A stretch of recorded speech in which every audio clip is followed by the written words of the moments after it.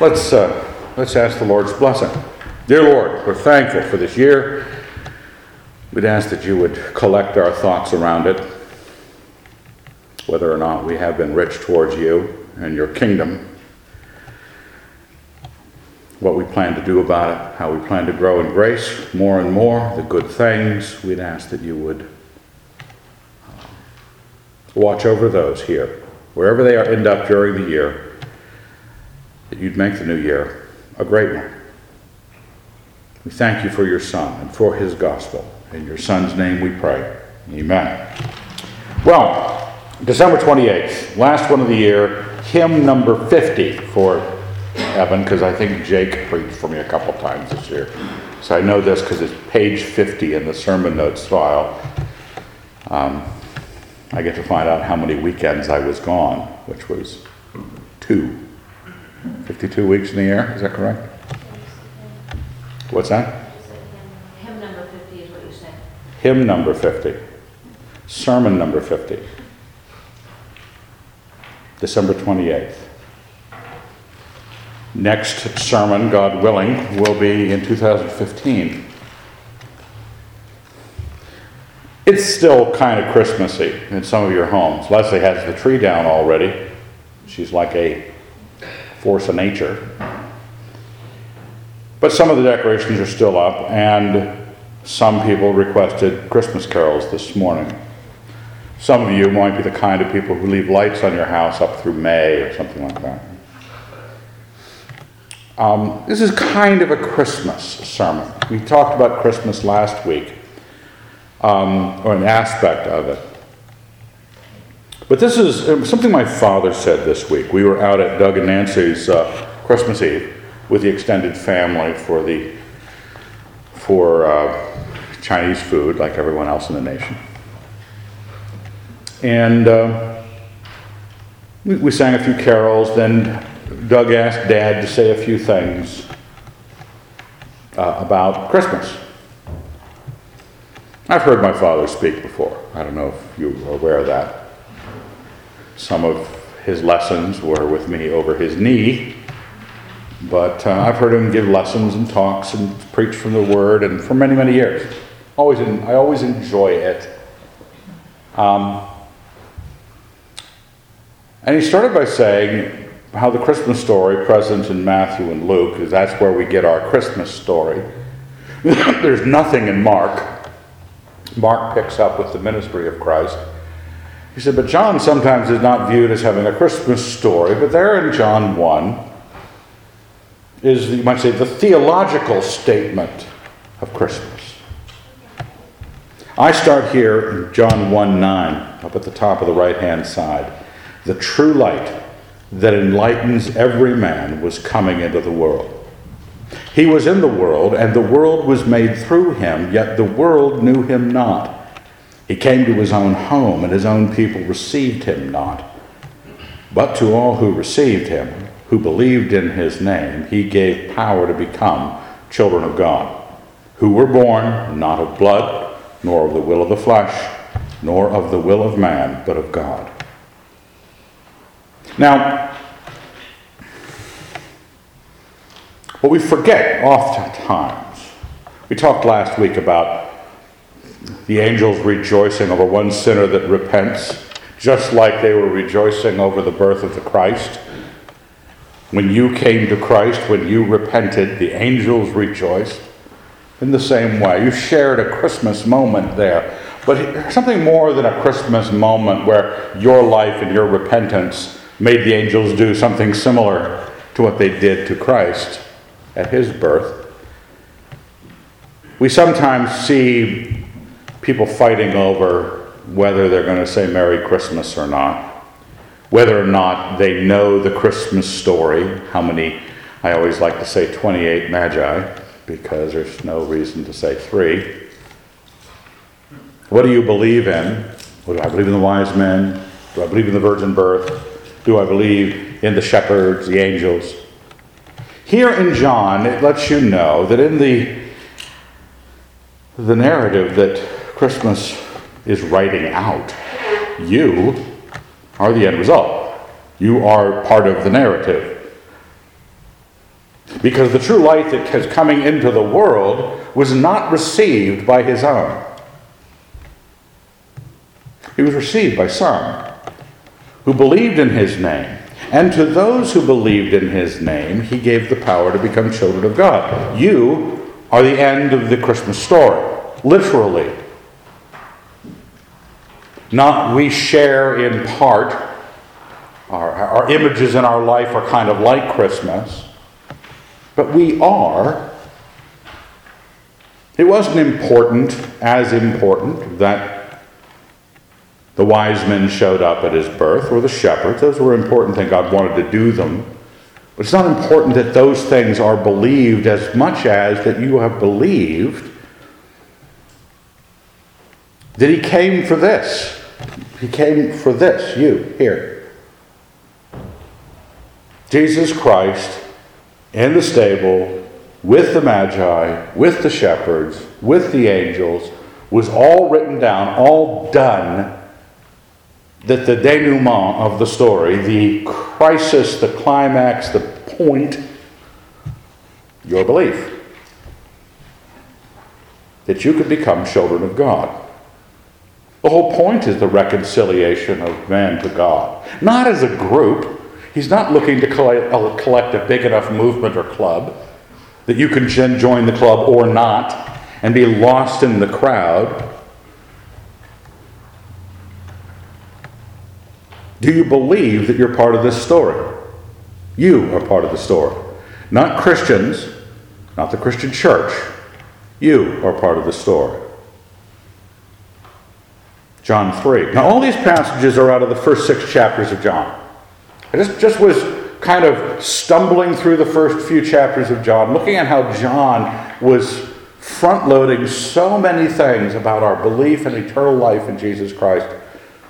It's a wonderful section. And you almost can't throw a brick without hitting something important in John. And John 3, you know, because John 3:16 is on billboards. And I think at football games. Are there baseball games too? John 3:16. And on Tim Tebow's face paint. But here in John 3:12, Christ is speaking. He's talking to Nicodemus. I have told you earthly things and you do not believe. How can you believe if I tell you heavenly things?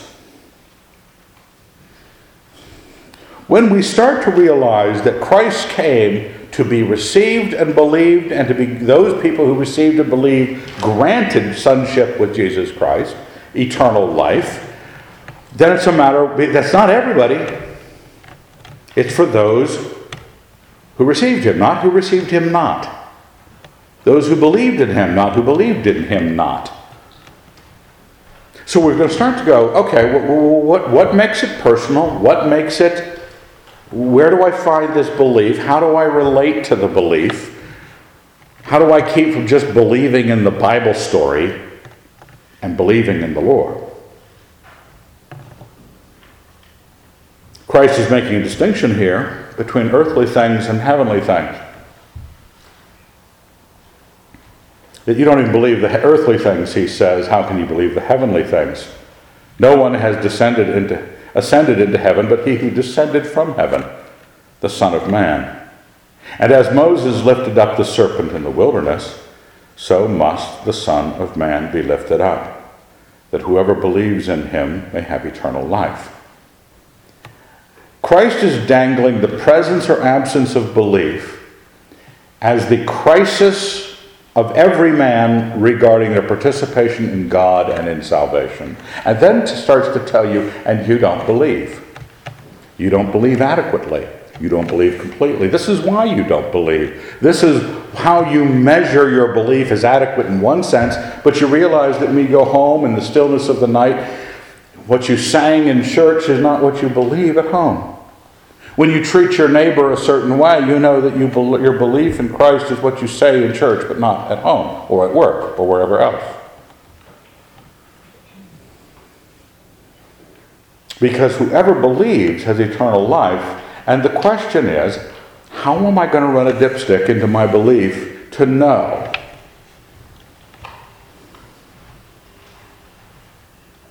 It's part of you or it's not part of you.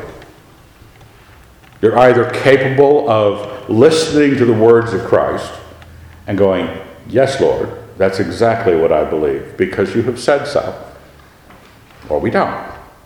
Well, how do you know he was right? You don't believe him when he says earthly things. You don't believe when he says heavenly things. But in explaining this, now we're not quite sure where, there are no quote marks in Greek, by the way. And most of your Bibles will have the end quote at the end of verse 15. Whoever believes in him may have eternal life. And then John 3:16 is supposedly commentary by John. Well, it's not really clear where the quote of Jesus Christ, not that it matters so much, but you have to understand that if it's still quoting Jesus Christ, Nicodemus is getting an earful. He wanted to know Jesus Christ. He wanted to believe. Coming to him in the night, he gets told all the reasons why he's not unable to believe.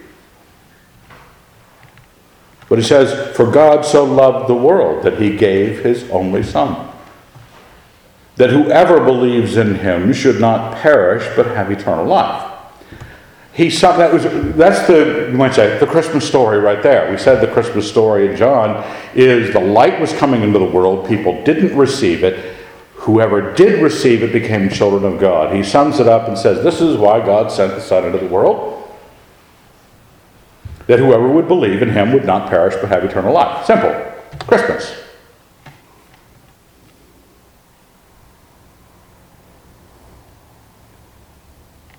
For God sent the Son into the world not to condemn the world, but that the world might be saved through him. Baby Jesus lying in the manger, swaddling clothes, cloths, whatever you want to say, kneeling shepherds, frankincense and myrrh, all to keep man from being condemned, but that the world might be saved. This crisis here is he who believes, verse 18. Notice that back in 16, that whoever believes in him should not perish. He came for the purpose that man shouldn't perish, so they wouldn't be condemned.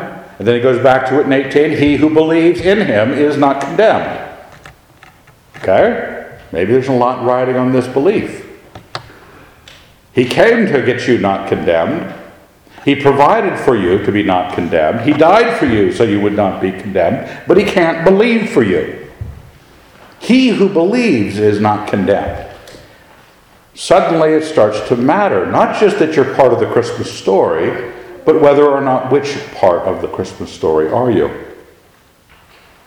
He who does not believe is condemned already, because he has not believed in the name of the only Son of God. That goes back to John 1.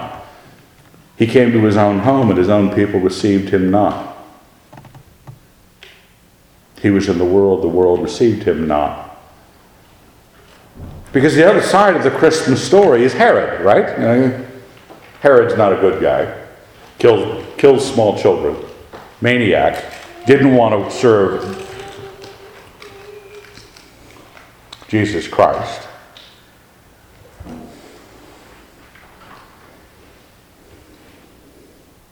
Because that's the other side of the narrative. It's not this. You ever read a romance novel? No, never did, Dave. I've read quite a few. I'm secure. Read quite a few. They're all the same, largely. Except for, you like to point out, Pride and Prejudice, the top of... But then there's Gone with the Wind. Doesn't quite work out. It's one of those romances that go, what? She's such an awful person. Like so many of you women. Scarlett O'Hara. And Rhett Butler, in the movie anyway, walks off into the fog, having cursed her out. He's done, dealt with it, no problem, I'm gone.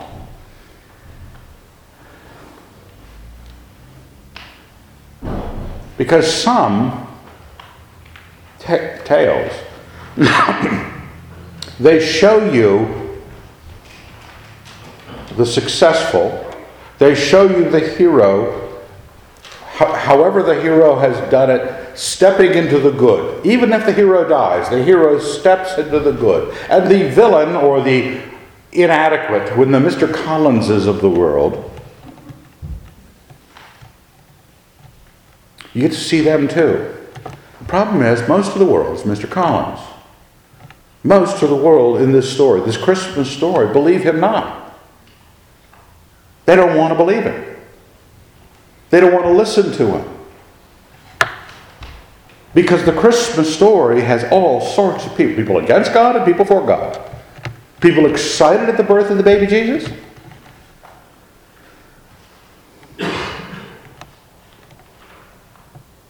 And those who have not believed. Those people are condemned already. In this, and this is the judgment, verse 19, that the light has come into the world. Okay? The judgment, light coming into the world. That was back in verse 9 of chapter 1. The true light that enlightens every man was coming into the world. And people didn't believe in him. And some did. And those that did got eternal life. And those that didn't were condemned already. But look at why. If you want explanation, it's not merely, oh, gee, how are we going to ever believe? Or what's the magic pixie dust that you dust on people to get them to believe? They loved darkness rather than light because their deeds were evil. That's why. It's not rocket science. People like to do what they like to do. And they like being in charge of their own pleasures. And it doesn't matter to them that the living God said, don't do that. I said, don't do that. And their own conscience says, he said don't do that. You know you're not supposed to do that. And I want to do that. Whatever that is. And so I can't believe. I'm condemned already because I'm following myself.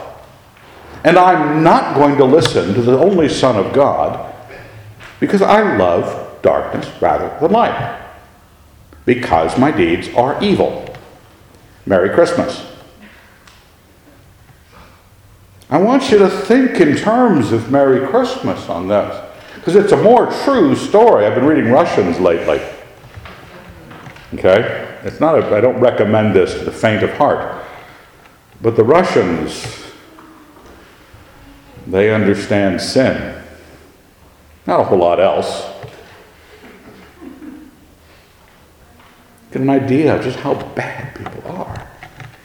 Oh, the Russians are just kind of roll like a dog and vomit, They're rolling around in garbage. Because they love that. You can almost smell. Leslie was just finished Crime and Punishment and realized early in the reading she realized how bad Raskolnikov would smell.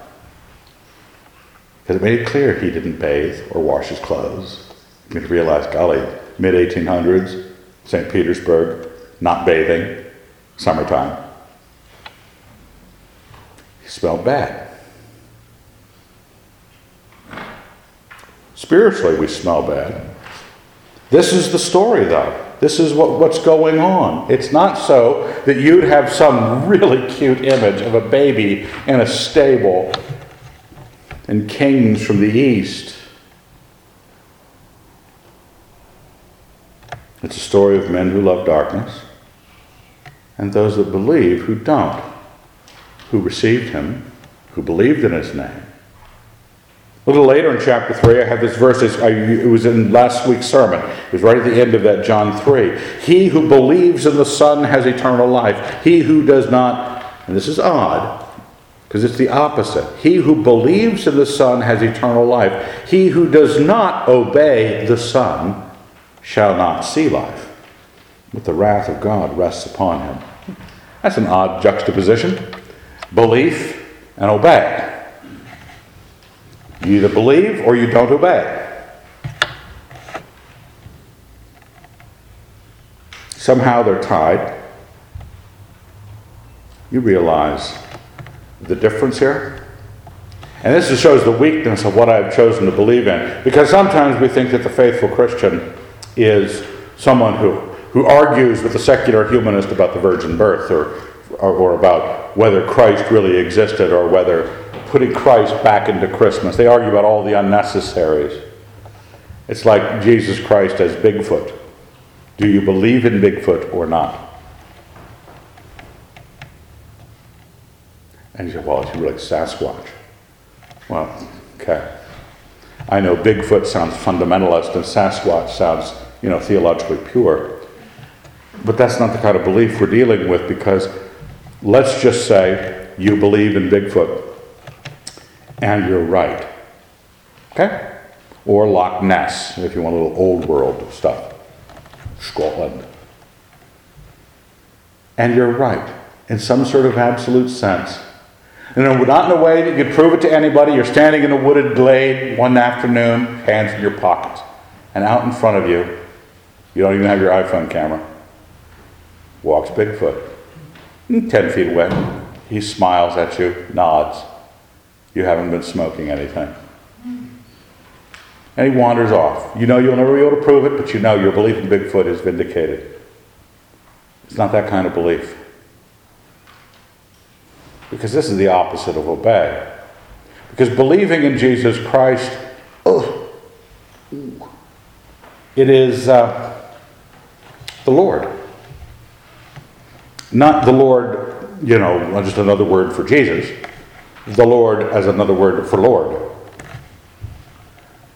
Because what a Lord is someone, you're saying, I believe. This is what I come to. When I come to this, I go, one person says, I believe in Bigfoot, or I believe in the virgin birth. He said, no, I believe, get this, that there's somebody absolutely in charge of my life. And I have to do everything he tells me to do. I believe that. You're not believing in the existence of God. You're believing God. Anyone who declares Jesus is Lord, anyone who calls on the name of the Lord will be saved. The belief is the belief of an obedient relationship. That's why he who does not obey shall not see life. Because that is the opposite of this belief. Because if you believe, if you have faith, that God is God, God is the divine, the ought of oughts, I really don't have a choice. When I was in the Navy, in 73, I got all my hair cut off and off to boot camp, and I've been raised in a military family.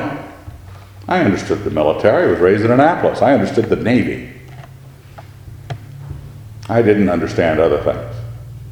1973, for heaven's sake. I had long hair, for heaven's sake. Briefly. I went from having admirals in my house at home, not visiting me, visiting my father. Admirals, all the scrambled eggs on the hat you would want, not a thought given to it, wandering about the hallowed halls of the Naval Academy in Annapolis, Maryland, to thinking that a lieutenant was a god. They changed my life. They made me think that rank mattered. That when I saw somebody just with some funny little gold things on their shoulders, I would have to do something. And I could not undo it, salute them, until they returned my salute. I was lower than they. I had been taught to believe that there was something better than me, more important than me. They could tell me what to do for the next 4 years. And they train you that way. It's maybe a belief that people don't deal with much in this world.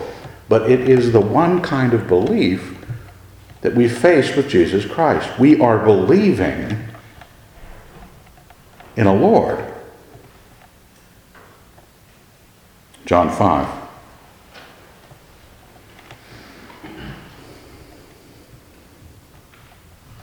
Truly, truly, I say to you, he who hears my word and believes him who sent me has eternal life.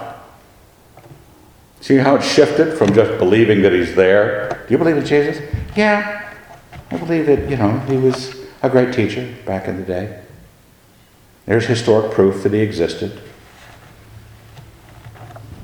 Hears my word and believes him who sent me has eternal life. He does not come into judgment, but is passed from death to life. wonderfully in the first part of John, he lets us know what the nature of this belief is. He describes it, he contrasts it, he tells you what you don't get it for. You realize that everybody's not on the right side of this. The Christmas story has the villain. Do you want to be the villain? Do you hear his word? I like that. Truly, truly, I say to you. Did Jesus say it or not? Have you heard those words? I mean, we have heard so many other words. Christendom, may its name be blotted out, has been going on for a long time where they've almost hidden the Christ away from us. They've told us what the church and what the traditions and what the denomination, whatever those are going to let you see of Jesus. You're supposed to believe what they tell you to believe. They'd like to stand in between you and the Lord. He says to you a certain thing. Do you listen to what he says, and do you believe him who sent him, which is God the Father? Because that's what passing from death to life is. Not the act of believing, but God gives you the grace that moves you from death to life if you come to this kind of belief. Truly, truly, I say to you, the hour is coming and now is when the dead will hear the voice of the Son of God, and those who hear will live. For as the Father has life in himself, so he has granted the Son to have life also in himself, and has given him authority to execute judgment, because he is the Son of Man. Do not marvel at this, for the hour is coming when all who are in the tombs will hear his voice and come forth, those who have done good to the resurrection of life, and those who have done evil to the resurrection of judgment.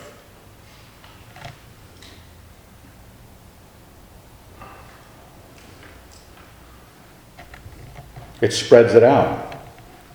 Lets you know more of this tale of Christmas is about this, and what Jesus is going to do about this, what he expects to be heard as, who he expects to save, who he expects are condemned already, what is it rooted in. When he says something, do you go, yes, sir?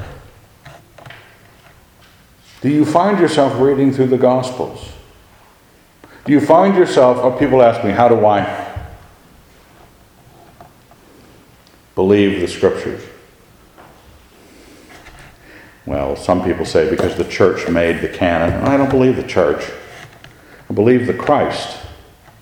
The reason I believe the apostles is the Christ told me to believe the apostles. Because the Christ changed my life when I believed in him. Why do I believe the Old Testament? Because the Christ believed the Old Testament. I think it says that somewhere in John. I just ran across it, I think, where he speaks of, actually I have it here on the page. Next paragraph. Here in John. I do not receive glory from men, still Christ speaking, but I know that you have not the love of God within you. Notice how he dangles that? Because the story we are writing, everyone you talk to either does not have the love of God in them, or they do. I have come in my Father's name, and you do not receive me. But look at this. If another comes in his own name, him you will receive. You will believe just about anybody. Look at the world. Go to a bookstore. I mean, people like Dr. Phil. Like Dr. Phil. He will define your life for you. And maybe he says some good things occasionally. We set up teachers, Christian teachers, false teachers, secular teachers. Anybody who comes in their own name, you'll receive. But you know what? There's a reason for that. They don't have any authority in the judgment. You can disagree with them all you want. You can agree with them all you want. It's not a matter of the judgment. All judgment has been given to the Son. All lordship has been given to the Son. Whether I believe him or not is whether I'm going to be on the bad side of his judgment or the good side of his judgment. I don't want to think about that. I want my Christmas story to not have that possibility. So I'm going to make New Year's resolutions. I'm going to listen to Dr. Phil or whoever is on TV these days. It's been a long time since I've seen daytime TV. How can you believe? Verse 44, how can you believe who receive glory from one another and do not seek the glory that comes from the only God? Remember the overquoted passage? Hebrews? Must believe that he exists and rewards those who seek him. You must believe he exists. This is the kind of belief. We're not looking for Sasquatch. We're not looking for Loch Ness. We're looking for the living God. He must be there. I believe he is. I must find him. And so I look for him. And instead, I get caught up in design-a-life prospects. I think I'm responsible for my own life, and I got to make up my own mind. I kind of want to be. I realize being like overtly wicked is not a good idea, so I try to listen to self-help gurus who tell me how to live, life coaches. I'll listen to just about anybody because I'm not seeking the glory that comes from the only God. Do not think that I shall accuse you to the Father. It is Moses who accuses you, on whom you set your hope. People think they're religious. People think it's good enough to be, at church or involved in their local assembly and never get around to seeking the glory that is from the only God.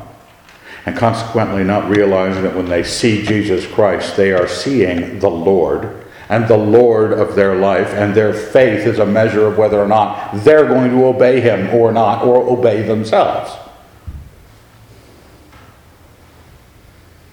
He lets them know that everything God has done, these were Jews he was talking to. Moses accuses you. If you believed Moses, you would believe me, for he wrote of me. This is one of the most conceited things a Jew could say. A lot of people taught Moses. A lot of rabbis followed Moses.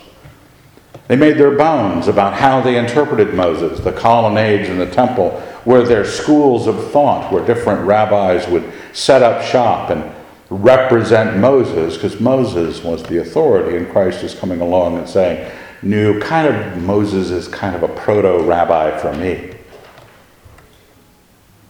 He is pointing to me. And consequently, if you don't believe the proto-rabbi, the prefatory rabbi, the preceding rabbi to the truth, but if you do not believe his writings, how will you believe my words?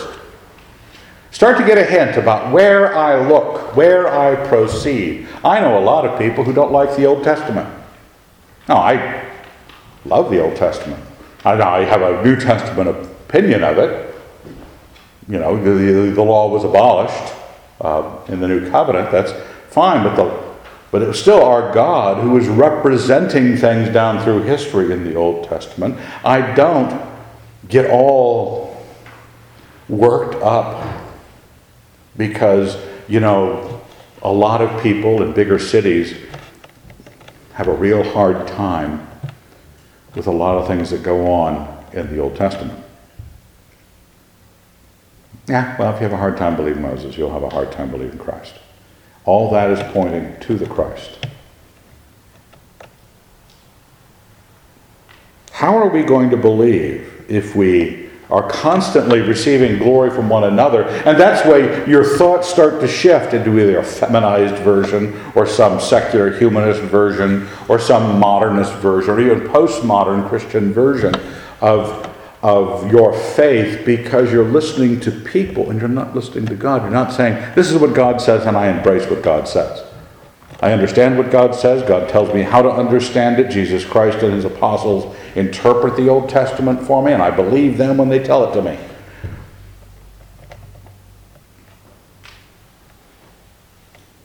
It's a place to be where those people who receive him, who believe in his name, who heard him, who listened to him, who believes in him who sent him, who received the glory from God, who believed Moses, who looked into the law and saw Christ in it. Those people have eternal life.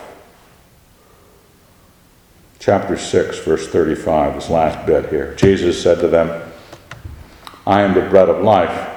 He who comes to me shall not hunger, and he who believes in me shall never thirst.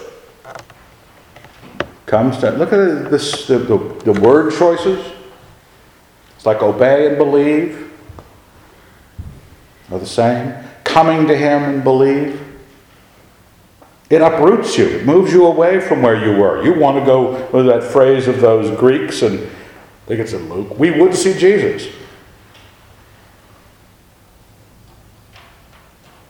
But I said to you that you have seen me, and yet do not believe. That's what's can you imagine for a moment being Jesus Christ? You're not just a normal pastor struggling with a small congregation, trying to get some traction under your teaching, trying to get people's lives to change. You're maker of heaven and earth. But you're still you look like a regular person. And you say things and you tell them, I'm not from around here. I'm from heaven. God's my Father. That dead person, let me raise them from the dead, And you're looking at people and they're not. He's right there. The generation that knew Jesus Christ did not believe. Because it's not a matter of whether they thought he had done it. It's not when you're thinking of it in the Sasquatch mentality, it wasn't that the high priest, when the guards came to them after Jesus was raised from the dead and said, excuse me, we were down at the tomb and an angel showed up and he raised from the dead, and they said, here, have some money, tell people that the disciples had stolen his body. Do you think they didn't hear what they said? No, they believed completely. They believe in the existence of the risen Lord. They just didn't believe they would want to have any of it, thank you very much. They didn't want Jesus Christ to be their Lord. He could be standing right in front of people. Now, Jesus Christ is still kind to them. The passage that Brian read this morning, he is kind to the ungrateful and the selfish. Remember those, I was thinking about this group of Samaritan lepers the other day. 10 of them he healed, and one of them came back and thanked him. One of them came back. 9 out of 10 healed lepers got healed in the midst of a world that had no real medical care of any sort. And they got healed of a debilitating illness. And they walked away from it satisfied without thanking Jesus Christ. You will, as you get deeper in your walk with Christ, you will begin to notice more and more the absolute wickedness of man. You stop going, I struggle with the concept. I don't struggle with the concept of hell anymore. I have talked to too many people. I have visited with people who are awful. Only hell will take care of it. You begin to realize that. You begin to realize the judgment on this basic belief. Not was he there, not was he visited by angels, but is he Lord? And if he is Lord, does my knee bend? He describes it here in chapter 6. All that the Father gives to me will come to me. People struggle with that. Why does this happen? Some Christians believe in election, where they use this passage, all that the Father gives me will come to me. And he who comes to me I will not cast out. I see it as God's gift of, the believing body of people have been given to Christ to believe in him. For I have come down from heaven, not to do my own will, but the will of him who sent me. And this is the will of him who sent me, that I should lose nothing of all that he has given me, but raise it up at the last day. So everything that God gave to the Son to believe in him, Christ wouldn't lose any bit of that. That's plain reading of that passage. So we have to be concerned right now whether or not we are of that kind of belief, right? I mean, this is all the way through this. He who believed, who received, who listened, who heard, who understood whence it came, who is waiting for the glory of God to be poured out to us, because we wanted God's message in our lives. We want to listen to this and say, okay, what's the nature of this thing? What is the nature of being given to the Son by the Father?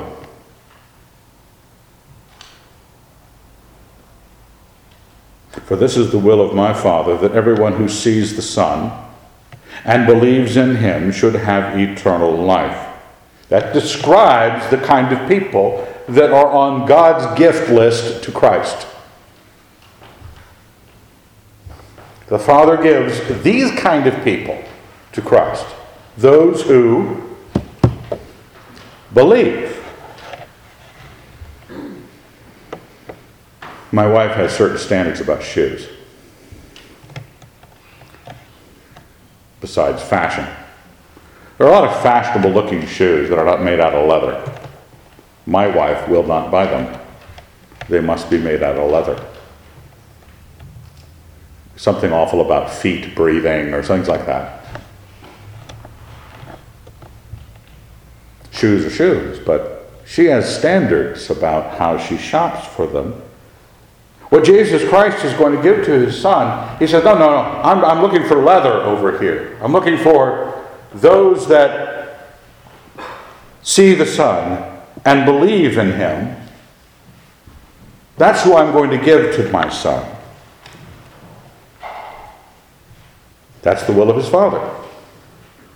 The Jews then murmured at him because he said, I am the bread which came down from heaven. They said, is not this Jesus, the son of Joseph, whose father and mother we know? How does he now say, I have come down from heaven? That you can see the stiff arm they're giving. The easy doubt. You can easily doubt everything I'm saying. Easily. And you may be surprised once you get into philosophic areas how easy it is to doubt the reality of everything around you. How do I know that any of this is real? Frankly. Because as soon as you realize how easy it is to question anything, tragically, everything can be questioned. You have to start saying, why do I question everything? And everything can be questioned. Why don't I believe something? And what do I believe? Most people believe something. They're not out there doing Descartes on us, they are believing stuff, usually themselves, usually their own authorities, usually their glorified fellow teachers of the ways of life, their life coaches. But God is looking for those who see the Son and believe in him. Aren't you the guy who was born just down the road? How can you say, you're coming down from heaven? Jesus answered them, do not murmur among yourselves. Don't waste your breath. No one can come to me unless the Father who sent me draws him. And I will raise him up at the last day. Another powerful, basically saying, which side of the story are you on? Christmas was came that you would be brought to one of these two places, and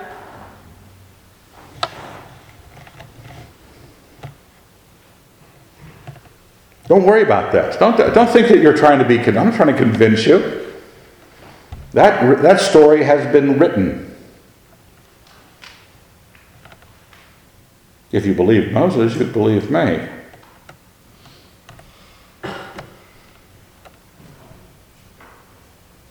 It doesn't tell us right there in verse 44 what that means. No one can come to me unless the Father who sent me draws him. Oh yes, it does. It does in the next verse. It is written in the prophets, and they shall all be taught by God. Everyone who has heard and learned from the Father comes to me. If you're the kind of person that has listened to what God has said because you want to know God, you want to know God. You don't want to be part of Christendom where knowing God becomes part of what you add to your resume, or believing in God. I read on Drudge that 4 out of 5 people in the United States believe in Christianity. What? 4 out of 5 believe in Christianity? Why is it so awful? Because they really don't. They believe in Sasquatch. His name is Jesus. They don't believe in the Lord, Jesus Christ. The kind of person who believes, the kind of person that Jesus, going to God the Father, who's going to give to the Son, these elect people, are the people that have heard and learned from the Father. That's synonymous with being drawn by God the Father. Whoever is drawn, no one comes to Christ unless the Father draws him. And no one comes to Christ unless they have heard and learned from the Father. Have you heard and learned from the Father? Did you listen? What did you learn? Am I stacking belief in God, belief in the divine, on top of belief in the divine?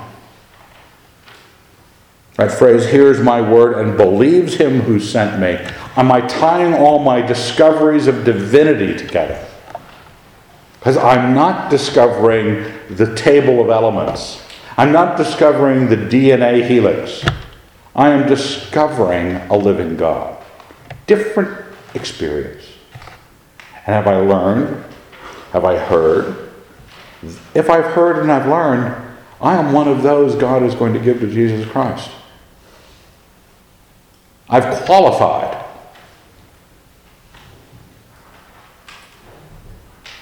What I want you to think about in regard to this, as I was thinking through this, you should not be as concerned with whether the church believes this, but whether you do. None of this is about what group you're in. None of this is about your doctrine. None of this is about what kind of church order you maintain. Whether or not the rest of the people in your church are believers, whether you are. It is for he who receives him, who believes his name. Not the group that received him and who believed in his name, but he who received him. The one, the person. You got to make account for that somehow.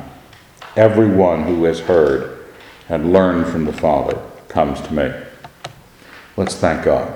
Dear Lord, we are grateful for your Son, his gift, our thought on it this Christmas, that we play a part in that story, that we are the reason, the excitement in heaven is over our souls.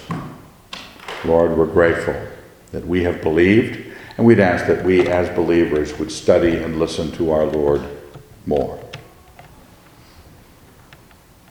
Thank you. In your Son's name, amen.